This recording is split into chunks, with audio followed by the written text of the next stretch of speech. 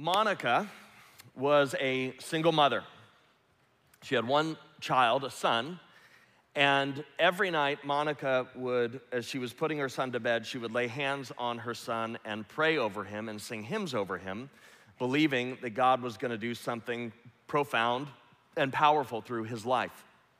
But her son, as he got older, he grew to despise everything his mother believed and stood for. He grew to despise and seek to disprove his mother's beliefs, and he began to despise his mother's God. And into his adolescence, he gained a reputation in this small little town as a drunkard and a womanizer. And Monica never stopped praying for her son, but eventually the focus of his life became to disprove and destroy his mother's faith. But she never stopped praying, and year after year, she continued to pray for her son. She never gave up, and she continued to pray for his salvation. One night, she has a dream that she believes is a promise from God that one day her son will be saved. And so she begins to pray even more fervently. And so she's praying year after year.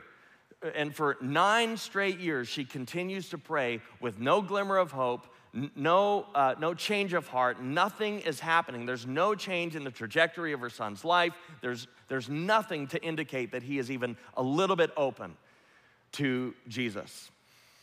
And 9 years after her dream, her son, hearing of the reputation of Rome, which was known for its debauchery and revelry, decides that he's going to travel there and he's going to participate in some of the revelry in Rome. And Monica hears of his plans, and as soon as she hears about it, she prays all day, stays up all night, and is praying that God would prevent his travels to Rome. And so instead what happens is he decides he's gonna leave early, and the night that she stays up all night praying for him, he's actually traveling to Rome. So he goes to Rome, and what's interesting is while he's in Rome, there's one day in particular where he begins to wrestle with the destruction of his own life and in the lives around him caused by his own sinfulness, by his own selfishness, by the things that he's doing. And so he's in this garden in the middle of Rome, and he's wrestling through all of this, and all of a sudden he hears an audible voice calling out to him, telling him to pick something up and begin to read it. And he hears it over and over again. And so eventually, he kind of looks around and he finds a Bible in the garden. And he opens the Bible, and the very scriptures he sought to disprove all of a sudden come to life to him. And right then and there, he surrenders his life to Jesus. Monica's son's name was Augustine. He became known as Saint Augustine, one of the most influential, one of the greatest theologians in history, and he became a spiritual father to the early church. This is the power of prayer. A couple weeks ago, we celebrated a woman named Annie. I think Annie's here this morning. Annie was baptized right over here. And she came to faith, she surrendered her life to Jesus, and she was baptized over here after her friend had prayed faithfully for her for 38 years. She gives her life to Jesus and was baptized. There's another one of our staff members. As she grew into adulthood, she lived in absolute rebellion against her parents' faith, and her parents continued to pray over her faithfully, and eventually she came back to the Lord. One of our elders' sons was diagnosed with a life-threatening condition, came forward for prayer here on a Sunday, had no idea who, didn't have any relationship with the people that were praying over him. They laid hands, prayed over him, and the doctors confirmed that he was miraculously healed of a life-threatening condition. Okay? Yeah. My grandmother, for 7 years, while my life was spiraling out of control, she faithfully prayed for me. And after 7 years of her praying, God rescued me from heroin addiction and gave me a purpose and direction in life. These are just a few examples of the power of prayer, right? Let me just ask, how many of you, show of hands, have seen God move miraculously through your own prayers or somebody praying for you? Look around. That's almost every hand in the room. It's incredible what God does when God's people pray. And for some of us, we hear this, and it causes us to go, yes, that's what God can do. Amen. I've experienced that. We need to be praying people. These stories, they build our faith. They increase our faith. And yet, for others of us, when we hear these stories or we see the hands raised, for others of us, these stories bring up something incredibly disheartening and painful. Because for every story of the miraculous, there's also a story of silence. For every story of God answering prayer, there's also a story of unanswered prayer, at least the way we wanted it to be answered. And we say, well, that's great for all those people who had their prayers answered, but what about when I needed God to move? What about this moment over here where I begged God to do something and he was seemingly absent or silent? And what I was praying for, you can't argue that this wasn't a good thing. And still, somehow, God didn't come through when I needed him most. How could a good God, a God that is truly good, or a God that is all-powerful or all-wise or all-knowing, intervene for some people and not for other people? And why does he take so long sometimes to intervene? Like, why did it take 9 years for Monica and her son? Why did it take 38 years for Annie? Why does God wait so long sometimes? Right? Do you just have to be praying and you just catch God when he's in a good mood? Or do you have to say the right words in the right order and be in the right posture and find the right combination to get God to do what you want him to do? Or do you have to just be really, really holy in order to get God to answer your prayers?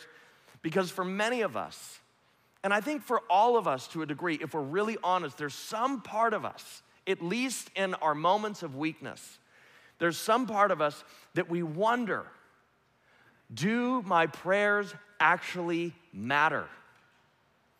Do they actually make a difference? Do they actually change anything?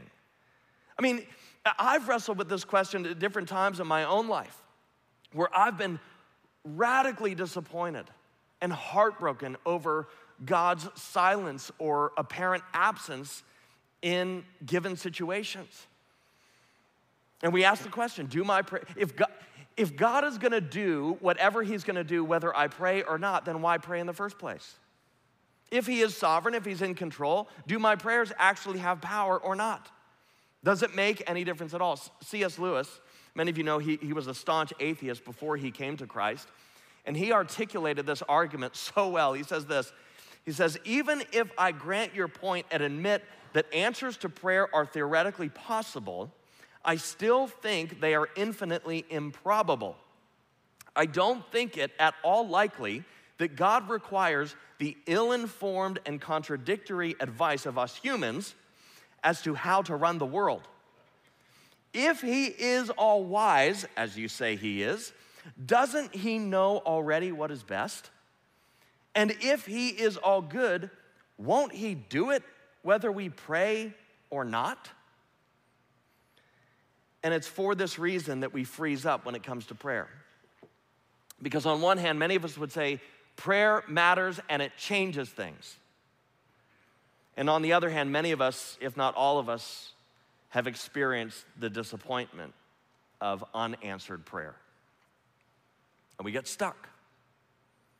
We get frozen or paralyzed in this place where we're going, okay, I've seen God answer some prayers over here, but not these ones over here, and so do my prayers actually matter? And it's like we're stuck in this mud pit and can't seem to climb our way out. And for that reason, we just stop praying altogether. Or we begin to pray vague and general prayers, safe prayers. And this is where we get to one of the most profound invitations that Jesus gives us in the Lord's Prayer. This is mind-blowing. So Matthew 6:10, Jesus teaches us to pray, your kingdom come, your will be done on earth as it is in heaven. On earth as it is in heaven. Now remember, this is Jesus' response to his disciples' request to teach them how to pray. And what Jesus does here is he extends an invitation for us to pray prayers that change earthly realities, to change things on earth. It's an invitation to pray redemptive prayers, prayers that push back the evil in the world, prayers that war against darkness, prayers that bring about tangible and practical change into our world and into the lives of people around us. Prayers that bring heaven to earth now. And again, some of us hear that and we go, yeah, that's right. And others of us hear it and we go, I don't know. Look at what Jesus tells us about prayer. And all throughout the Gospels. I mean, it's mind-blowing what he tells us, okay? Luke 11, Jesus says, I tell you, ask and it will be given to you. Seek and you will find. Knock and it will be open to you. For everyone who asks receives, and the one who seeks finds, and to the one who knocks it will be opened. Mark 11:24. Therefore I tell you, whatever you ask in prayer, believe that you have received it, and it will be yours. John 14, whatever you ask in my name, this I will do, that the Father may be glorified in the Son. If you ask me anything in my name, I will do it. John 15:7. If you abide in me and my words abide in you, ask whatever you wish and it will be done for you. Matthew 7:11. If you then who are evil know how to give good gifts to your children, how much more will your Father who is in heaven give good things to those who ask him? I just absolutely love the way that Tyler Staton puts this. He writes, he says, if we really took Jesus' invitation seriously, if we really believed in the sort of prayer that Jesus talked about, the modern church would have a hard time getting its people to do anything but pray. If we really believed what Jesus says about prayer, that's all we would be doing all the time. But the problem, well, there's multiple problems, but one of the problems is just on these verses that Jesus, he tells us, he challenges, he says, pray anything in my name, I'll do it for you. Now, our problem is there's all kinds of wrong theological viewpoints that splinter off of these verses. Like if I really believe that God is gonna give me a Lamborghini, he's gonna give it to me because he said so. Or if I pray hard enough that this person would fall in love with me, that's gonna happen because Jesus said, and if I just use his name, it's gonna work, right? No, wrong, okay? This is the slippery slope of the prosperity gospel nonsense.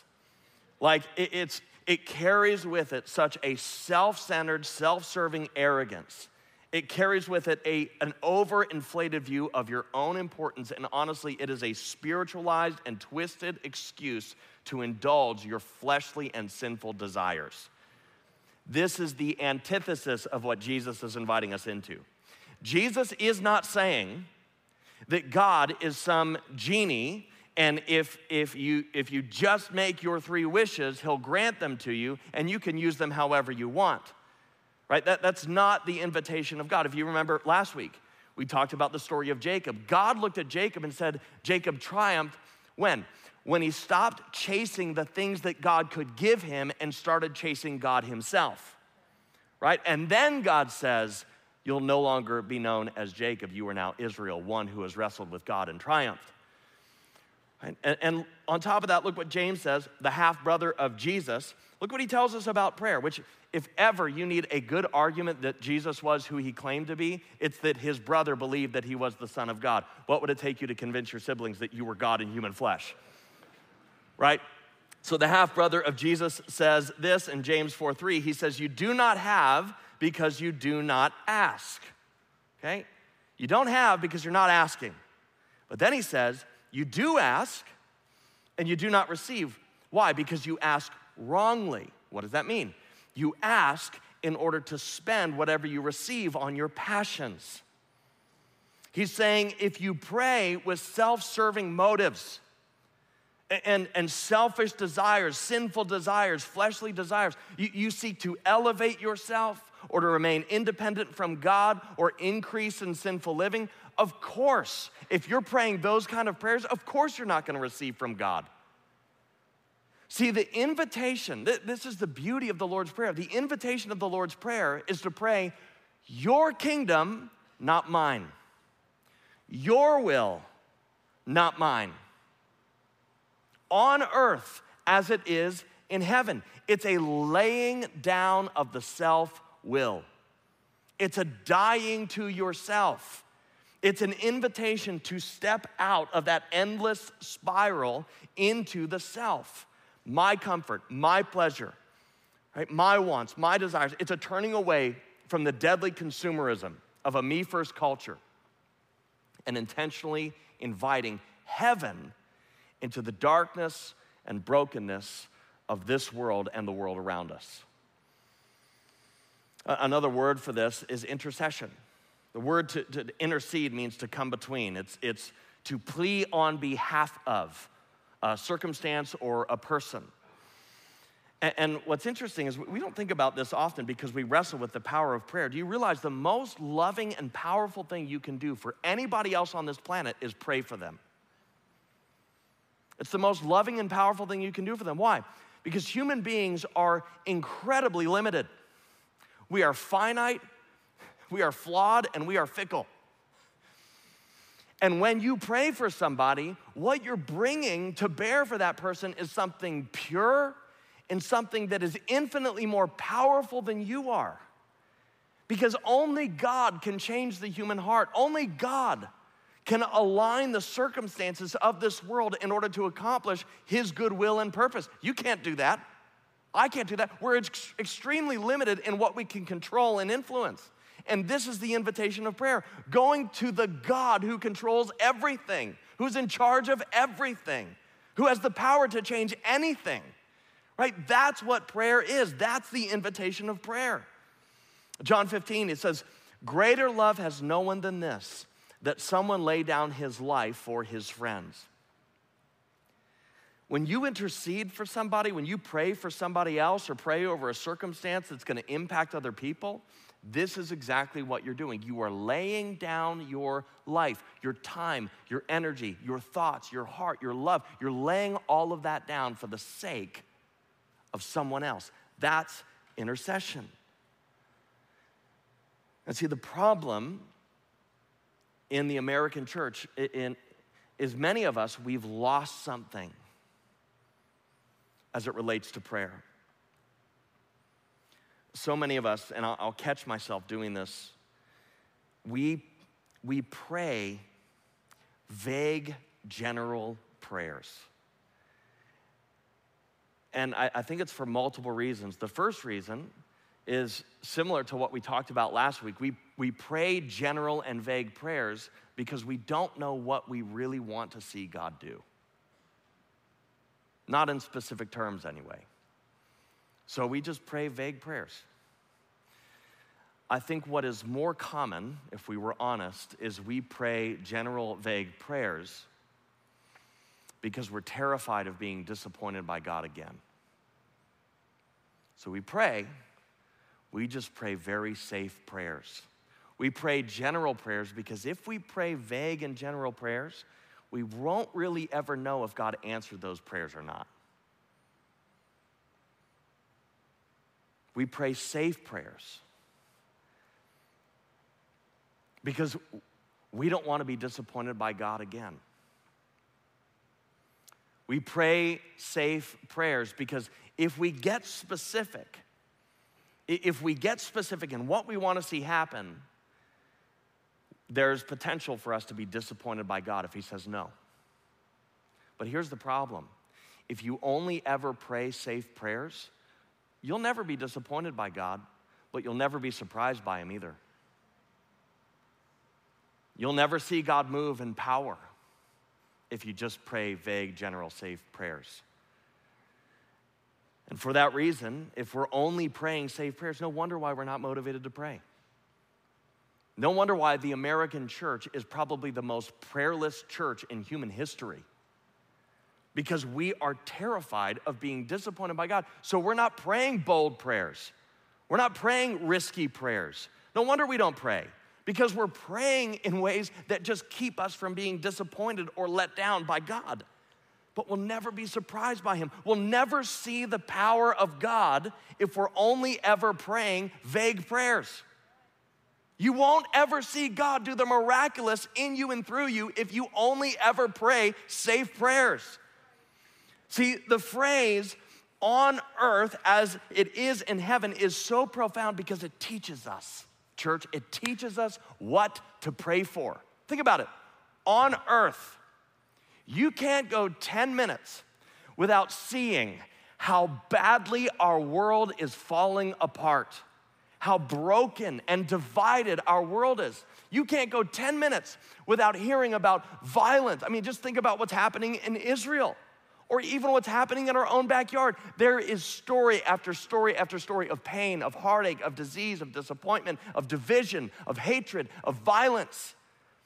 There's story after story of how our world is falling into disarray and disorder.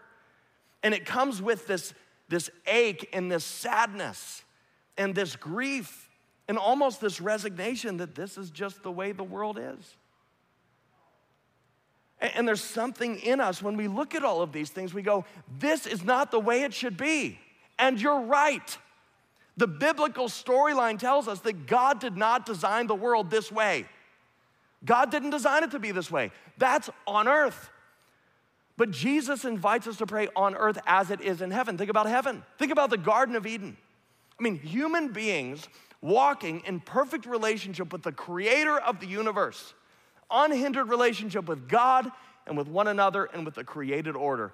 Everything was as it was intended to be. No sin, no sickness, no disease, no death, no pain, no heartache, no suffering, no tears.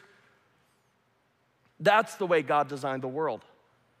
This is God's original design. And the invitation to pray on earth as it is in heaven is an invitation to pray according to God's original design. I love the way that David Wells writes it. He says, prayer is in essence rebellion.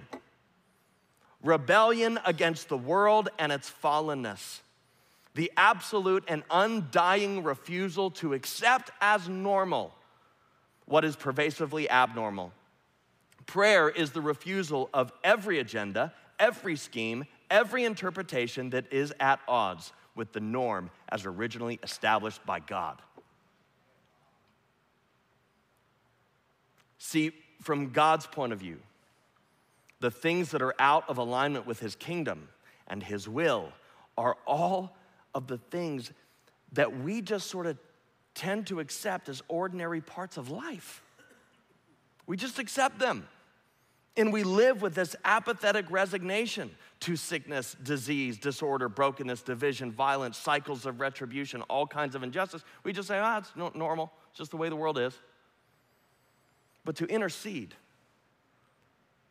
to pray heaven to earth, means to find, to look for and find the broken areas of this world and put a bullseye on them and pray heaven into each and every one of those scenarios.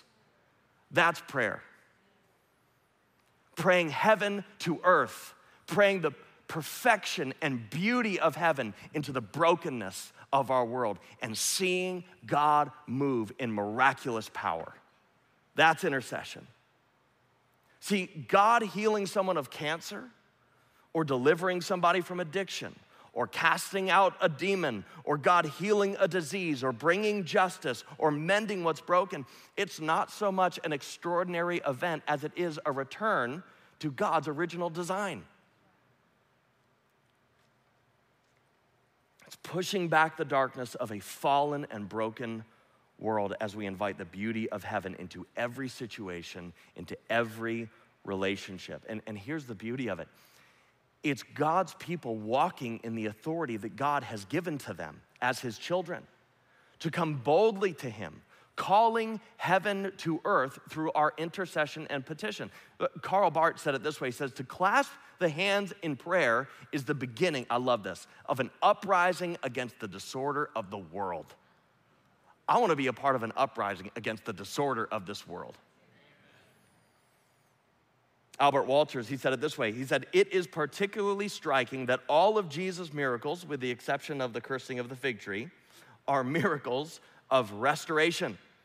Restoration to health, restoration to life, restoration to freedom from demonic possession. Jesus' miracles provide us with a sample of the meaning of redemption, a freeing of creation from the shackles of sin and evil, and a reinstatement of creaturely living as intended by God. See, so many of us as Christians, we go through life and we're just sort of waiting for heaven one day. We're just sort of biding our time until we get to go home to heaven, until we die or Jesus returns. Either way, and like any day now, come on.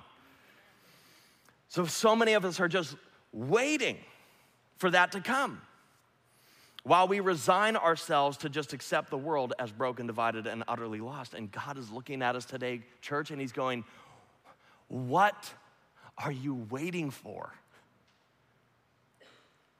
What are you waiting for? The resources of heaven are at your disposal now. They're accessible to you and available to you now. See, it's not your kingdom come, your will be done one day down the road. It's your kingdom come now. Your will be done now, on earth now, as it is in heaven. And God's going, I'm ready now. Come on. What are you waiting for? The resources of heaven are available right now. Start asking, start seeking, start knocking, start praying bold, specific prayers, prayers that have power to change earthly realities, prayers that have the power to move mountains. Begin to pray boldly. James 5:16, it says, the prayer of a righteous person has what? Great power as it is working. Do my prayers matter? Your prayers have great power. Luke 10:19, behold, I have given you authority. You have authority to do what? To tread on serpents and scorpions and over all the power of the enemy. And if that's the case, if we really believed that, we wouldn't be able to stop praying. We'd be praying all the time. We would be interceding for everyone, everywhere, all the time. God's people, it would be so annoying. We just would not stop praying, right? And not vague, general, safe prayers, bold, specific prayers. General prayers do not result in specific action. And if we want to see God move in power, we got to get specific with what we want to see God do. And the reality is, church, if you're still going, I don't know, just think about this. Jesus, God in human flesh, would not have instructed us to pray on earth as it is in heaven if it weren't possible, or if it weren't something that God wanted to do. He would not have taught us to pray this way. And of anything, he could have commanded us to pray. This is what he says, on earth now as it is in heaven. So let me ask you a couple questions. First question is this. Thinking about this last week, if God answered every prayer that you have prayed this last week, what would happen? And would you know? If God answered every prayer you've prayed this week, would anybody be saved? Would anybody be healed? What would happen? Do you know? Okay, so for today, If you could ask God for one specific thing today, one thing, no matter how impossible or improbable it might seem to you, what would you ask God for today? If you could see God do one thing in your world, in you, around you, on somebody else's behalf, what would you ask for? And here's what I want you to do. And maybe it's in your Bible or a journal or the connection card or whatever. I want you to grab a piece of paper right now, right where you're sitting. I want you to grab a piece of paper and a pen. Or if you don't have that, you can use your phone. You can use your phone in church, it's okay. But here's what I want you to do. I want you to think about, in specific terms, what do you want to see God do in your life? Specifically, who, what, where, when, why? In specific terms, write down, if God could do one thing, if you could ask God to do one thing, I want you to write it down. What do you want him to do? What area of brokenness do you want him to heal? Where do you want to see heaven invade the fallenness of earth? Maybe it's someone's salvation. Maybe it's the healing of a disease. It might be reconciling a relationship or the healing of a marriage or deliverance from depression or anxiety or addiction. Where do you want to see heaven invade earth? Write it down, and I want you to do this. As you're writing it down, I want you to put today's date next to it. Put the date. And I want you to take this, whatever you're writing on, I want you to take it, and I want you to come back to it over and over and over again, and I want you, and this is the invitation of God, to continue to seek and ask and knock, to be persistent in prayer until you get an answer. Until God answers your prayer. And he might say, yes. Or he might say, not yet, keep asking. Or he might say, no. And it doesn't mean that God's not good. This is the invitation of God. And here's actually what I believe is gonna happen. I believe as we all do this, I believe as we get specific and bold, and we stop praying safe prayers and we begin to pray dangerous, faith-filled prayers, I believe that God is gonna start showing off. I believe that God is gonna show up in ways that you've never dreamed of. Why do I think that? Because the Apostle Paul tells us in Ephesians 3, he says, to him who is able to do immeasurably more. Say immeasurably more, I can't even say it. You can't even measure how much God is able to do.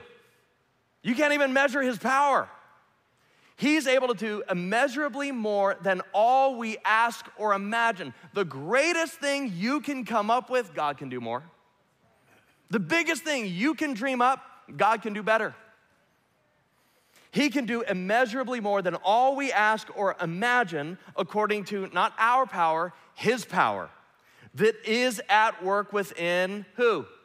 Us. To him be the glory in the church and in Christ Jesus throughout all generations, forever and ever. Amen.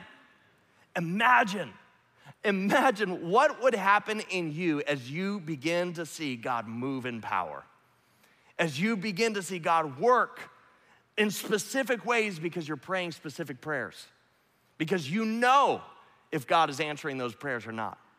Imagine when God starts answering these prayers and bringing your requests, blowing them out of the water, going far beyond what you can ask or imagine. God answering prayers, bringing heaven to earth in situations that you thought were utterly hopeless. What is that gonna do to you? What's that gonna do in the lives of people you're connected with? I mean, faith is gonna grow exponentially in you, in your family, in your community, as God begins to show up in incredible ways. And imagine as God begins to answer a lot of these prayers that we're bringing to him, and all of a sudden there's testimonies that start to bubble up of God moving in miraculous, powerful ways. What's that gonna do in us? I'm telling you, it will change us. It will change you when you see God to begin to move this way. And I don't know about you, but I want to pray prayers that bring heaven to earth. I want to be a part of an uprising against the disorder of this world. What would happen if we took Jesus' invitation to pray on earth as it is in heaven seriously? I think it's worth finding out, don't you?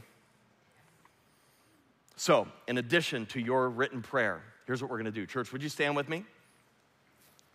Our prayer team is gonna come up. The team is gonna lead us, and here's what we're gonna do. We're gonna pray. And the invitation for you, as the prayer team is up here, the invitation to you is to bring your specific requests to God and to join the faith of other people as you bring those before the Lord. And I love this, Matthew 18:19. Jesus says, if two of you agree on earth about anything they ask, it will be done for them by my Father in heaven. That's a pretty great invitation. And you say, yeah, but, okay, wait. What does he say? If two of you agree on earth, it doesn't say how it will be answered or when it will be answered. It just says, if two of you agree on earth about anything they ask, it will be done for them by my Father in heaven. Here's the invitation today. Let faith grow in you. Trust. If you've been disappointed by God, trust him again. Trust him again. Ask again. Come before him again.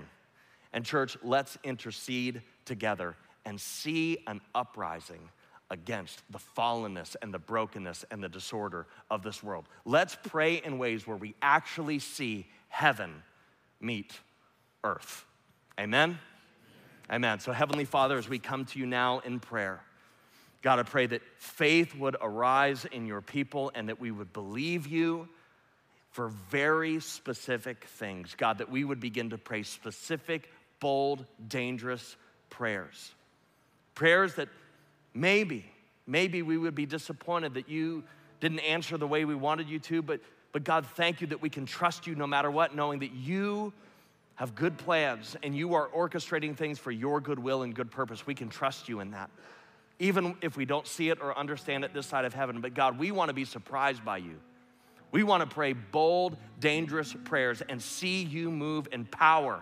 We want to see heaven meet earth. And so we come to you today and we invite heaven here in our lives, in this place, right here, right now. In Jesus' name we pray. Amen. Come bring your request to faith with other people and see God move in power. Come on.